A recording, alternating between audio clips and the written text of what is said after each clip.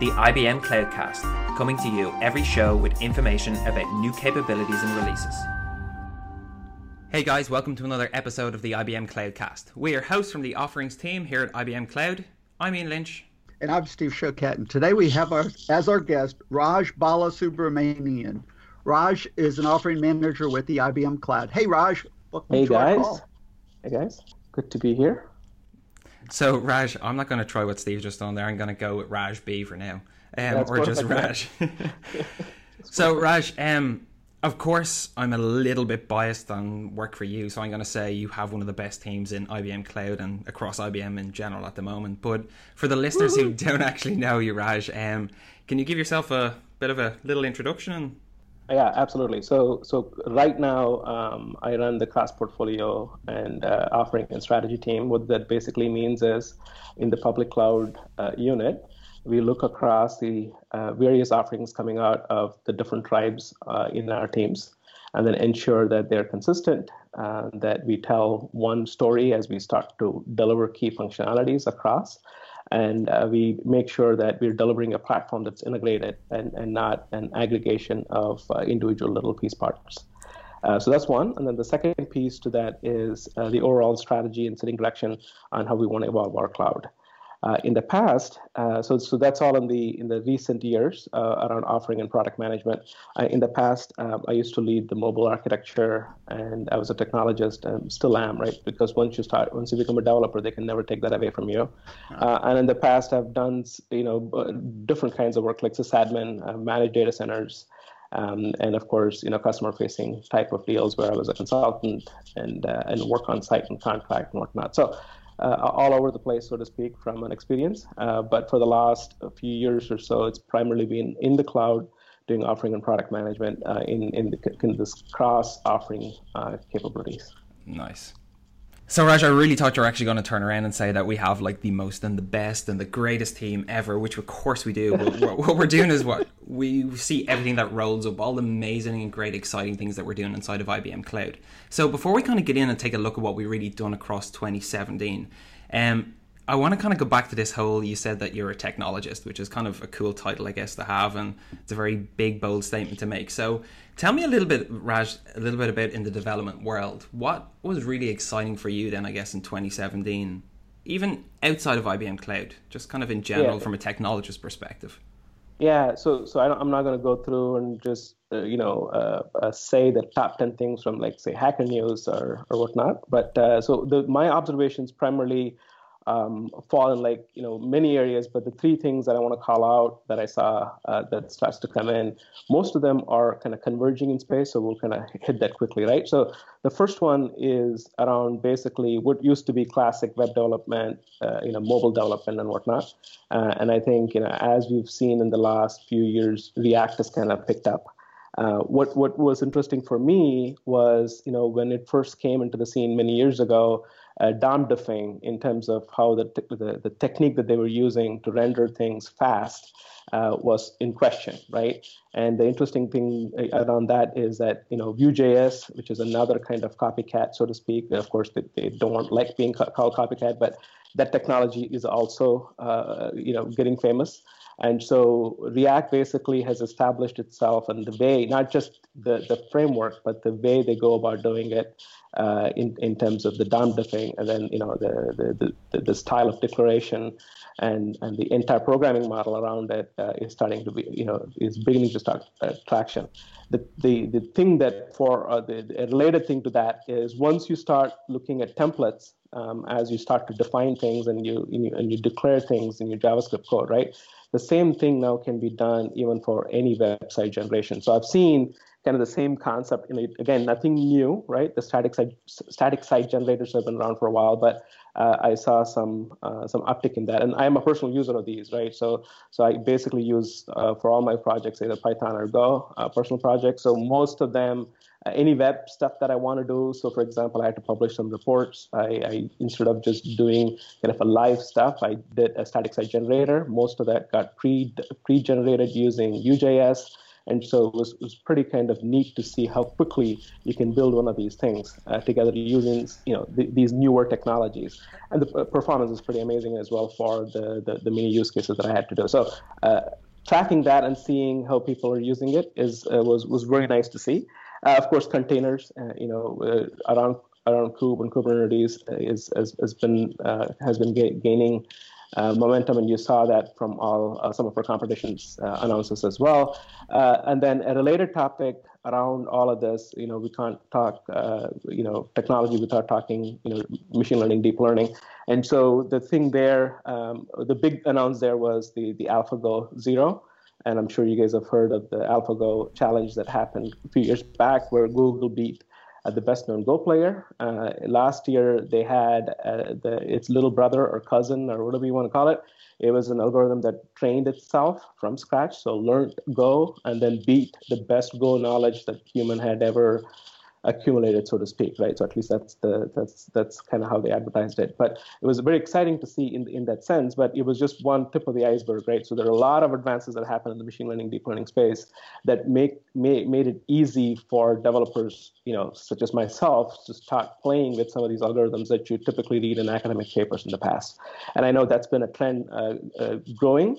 But it actually kind of hit this nice sweet spot last year, where Python became kind of this de facto language on doing some of these things with PyTorch.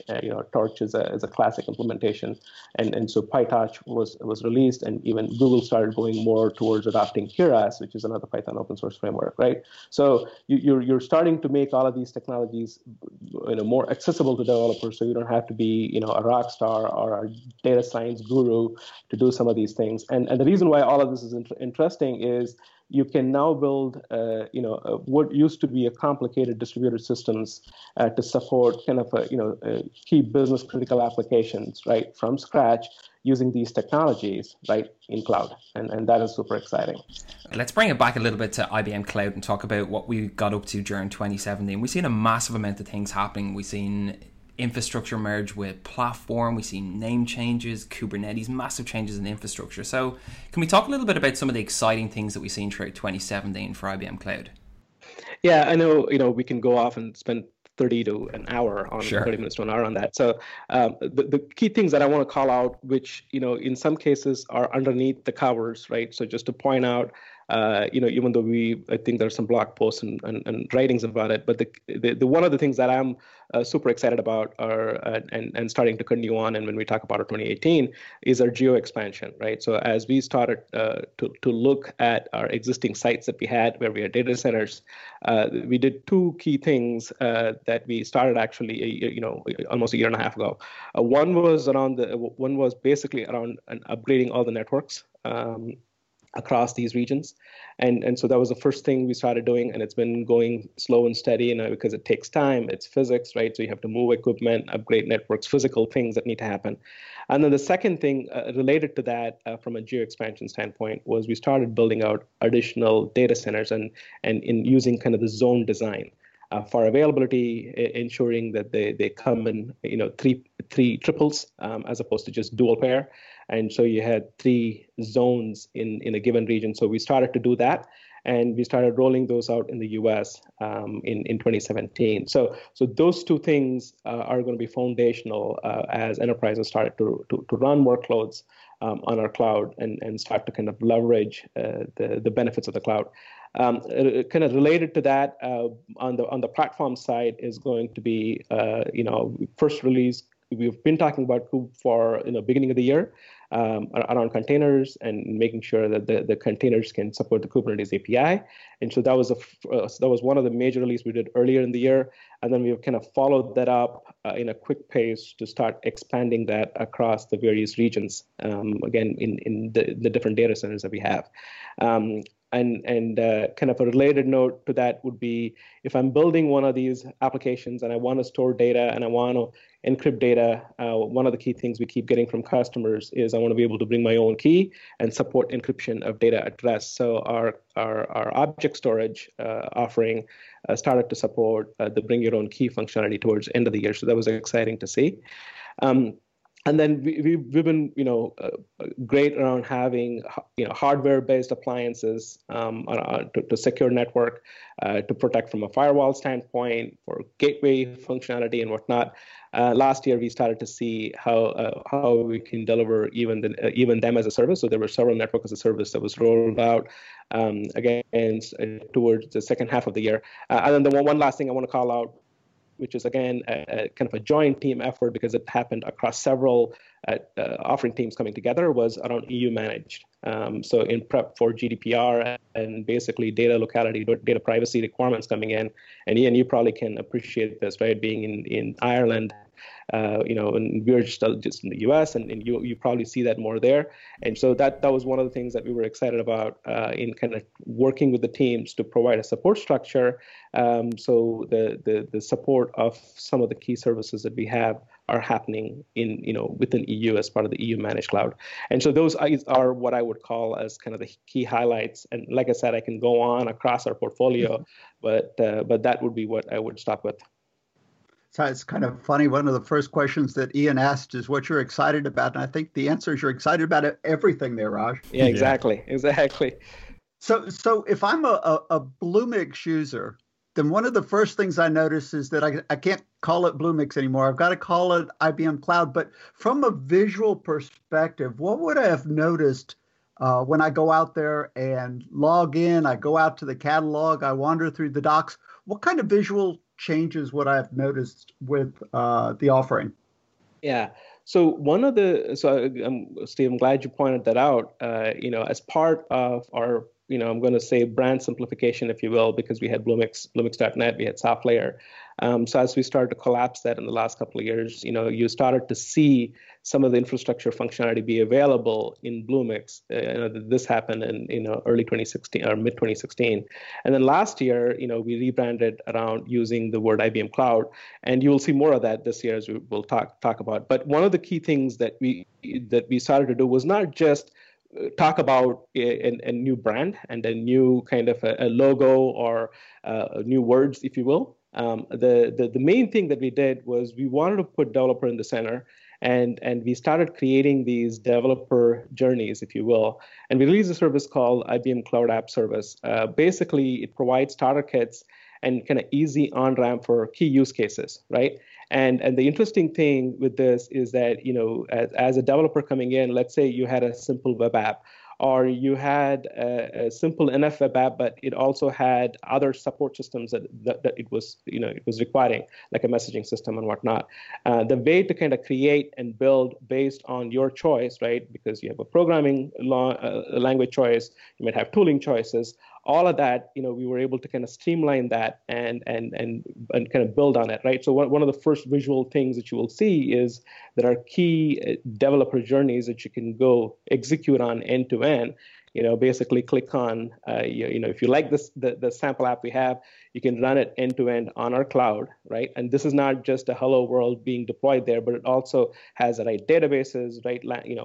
Support for your programming language, so you can, of course, get a choice, and you can get started in one of many ways, purely on the web, or using our UI, the Cloud Console that you talked about, or using the CLI, right? Or if you are want to be custom, then you can actually custom fit your IDE, right? Whether it's Xcode or whether it's Visual Studio Code or whatever that you're using to kind of tailor that experience. So that was one big thing. And as part of that, what we were able to do is we call these things Happy Meals, right? But basically what these guys provide is it provides kind of a package combo, if you will, of key things that you can go run a classic use case that everybody wants to do with a little bit of variation. So it needs to account for the variability. And I think that's one of the big pieces that you will see, along with kind of the common UI changes that you expect from the brand changes. And so I'll pause there and see if that kind of makes sense. Yeah, no, it makes sense. In fact, it sounds like you're making it easier, quicker for someone to not only get started, but to progress along the way. And I mean, the goal is not to play with all the services. The goal is to produce some sort of application in the end that solves a problem. And so you've looked at the entire process, I guess, there. And with these Happy Meals, you've made it easy to just walk your way through that journey, right? That's right. That's exactly right. And I think you bring up another important point, right? So we just talked about, so it's not, so one thing is to say, I want to play with these 4 services and create something cool, right? So that's always there. We all do that on weekends, right? But there are cases where I not only need to do that, but I also need to establish processes around it, right? Because, even if it's a simple enterprise with few devs, right, they have DevOps processes, they have, separation of duty and whatnot. And that's basically the full end-to-end plumbing we also provide. So integration with DevOps toolchain, how do you make sure the code delivery happens? How can you establish different stages? So maybe in development you have certain things, and in production you have different things, right? So that entire life cycle kind of is what's baked in. So even though it's easy to get started, but we also have thought through how the rest of the pieces come together and fit together. End-to-end life cycle management. I like that. So I'm going to ask this question for Ian. So do the Happy Meals come with toys? I'll answer for Ian. I think you have to pay me special money, and I'll get you toys. There you go, Ian. You can get yourself some little cars or something that to sounds run good. Well, I think the toys probably will make up my weekend a lot better than I don't usually play around with services at weekends, Raj. But I guess as a technologist, that's probably something that you guys get up to more so than me. So Raj, I do have a question actually that I want to kind of ask you about. Probably going back to the whole technologist thing, right? But we've got huge clients on board with IBM CloudNet, like Citibank, American Airlines, the Wimbledon Tennis Championship, and these are big enterprise clients, right? So if you're a technologist during 2017, what was the kind of one thing that made you kind of, if you were, let's say, maybe look at it biasly and look at it from the outside, as a technologist, what was the one big thing that kind of made you thought, oh, that's pretty cool, IBM are doing that, wow, or I can do that within IBM Cloud? Yeah. So the first thing that I noticed, of course, I knew this was in the works, but even as I was, tracking it, it was great to see. And again, this is an Uber thing, especially if you're in the container world and you're trying to solve these, complex distributed system problems. And, the challenges that you run into without kind of the open source tooling help is always hard, right? So how do you do some of these things? And again, I don't want to go into all the details, but consistently and make sure that it's done in the right way is challenging. And so what we did was we worked closely with the other 2 foundation partners and released this project called Project Istio. What I thought was interesting was when we released it, I didn't expect it to get the press it did, not just from like the big corporation units, right, but also the individual developers that thought, IBM, right? So that was kind of the first thing. The other thing is I forget the event that I was talking at, and Kubernetes had just come out, and we were talking about it, and one of the guys said that I really didn't think you guys ran containers, and we talked about kind of the upcoming Docker partnership and all of that. And he goes, "Really, IBM is doing that? I thought IBM was just a mainframe company, right?" So that was also cool. And then some of these guys, that's kind of what to think about. And then the kind of the third thing that I would mention that was kind of cool was the investment that we made again for the last 2+ years in the open source world around data, right? Whether it be Spark or SparkML or any one of those things. And that actually resonating well with customers, especially developers coming in who did not know IBM was, behind some of these projects, and kind of making it easy to kind of jump into our cloud and try it out was great to hear, right? And again, sometimes we take it for granted because we play with it or it's there, or we only see the bad things because we're trying to improve it. And so it was good to see these kind of feedbacks. Again, these were kind of sparklers. When you're talking to them, or even when I'm in the airport. But once I was telling some of the things that we're doing in kind of this data world, and they thought it was kind of neat, right? That they didn't realize IBM had gone down, and they just thought IBM was still, DB2 and WebSphere, which is still there, which is all our kind of classic software still there. But from a cloud standpoint, it was great to see folks start to recognize that. Yeah, we're definitely all over the cloud. I mean, we haven't been a mainframe-only company for, 30 years or something now? Right. That's right. Something like that. So, pull out your crystal ball, Raj. I don't happen to have one here, but pull out your crystal ball. You've told us, you see 3-zone architecture, you see geo expansion, you see a bunch of other stuff taking place, knowing that this is a public call that we're going to broadcast for the podcast here.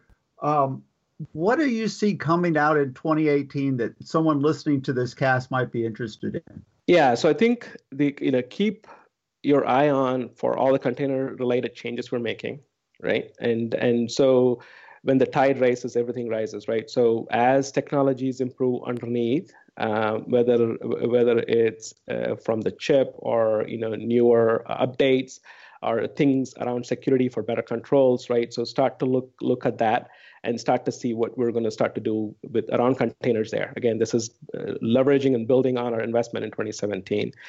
And again, Istio was we mentioned it, and there's going to be a bunch of work around Istio that you'll start to see as well. The second area that I would, I know you already mentioned, Steve, right, is more regions with the zone-based architecture we talked about, and then you will start to see that become more visible in the UI. And so maybe when we have a call in say 6 months or so, we'll be able to report back on exactly kind of what we were able to accomplish and provide screenshots or links to things that people can actually go check out the things that we're talking about here that are visible, right? And then the other thing that I see, which is kind of a macro trend again, and not to get away from kind of making things obvious, but the collision between a data scientist and a developer, right? As they become more and more intermixed, if you will, right? We will start to see some key areas of what I'm going to say dev productivity there, because we'll have to, right? Because as use cases come in, that you're not just building kind of a classic transactional mobile app, but now you need to make sure that as part of your e-commerce part of that app, you need to provide a recommendation engine, right? So before that was kind of a custom thing, and it probably, people didn't even have that in their radar, right? Unless you were Amazons of the world or trying to do, cool shopping carts from outside. In this case, you will actually start to, it's commoditized enough that you will start to see a lot more there. And so those two areas is what I'm going to say that you will see updates on. And like I said, I think we'll probably do a revisit of those topics to see what we've done and how we're kind of improving the life of the developer as well through those. Yeah, no, totally, Raj. Sounds good. But where can I actually find out some of this information, whether it's about containers or it's about the data science? So all things go to IBM Cloud, right? So we'll put the URL of IBM Cloud out there, and then most of our updates happen on our blogs, so you'll be able to check them out. Our documentation pages are all getting got a rev up last year and will continue to get refreshed, so the information will be easy to find. And most of these announcements happen, are highlighted, so you'll be able to see them. And then I think we are also starting to do, more around, just public enablement as well. So you will start to see YouTube channels come up where people will be posting these talks as well, especially around complex topics like, how do you do one of your distributed application systems using, say, Istio, or how do you build kind of the next gen microservices-based architecture using containers and talking through them and whatnot. So we'll provide those things. Awesome, sounds good. Raj, you did forget about one place to go and find the latest and greatest information, and that's here at the IBM Cloudcast, guys. Don't forget about that. Thank you. Yeah. Raj, it was absolutely great having you on the show, and absolutely we will take you up on that offer and taking a technologist back in about 6 months' time to kind of catch up and find out what we've been doing throughout 2018. But for myself and Steve, guys, thanks for joining in, and Raj, it's been great to have you on the show. But until the next time, guys, see you next time on the IBM Cloudcast. Thank you, guys.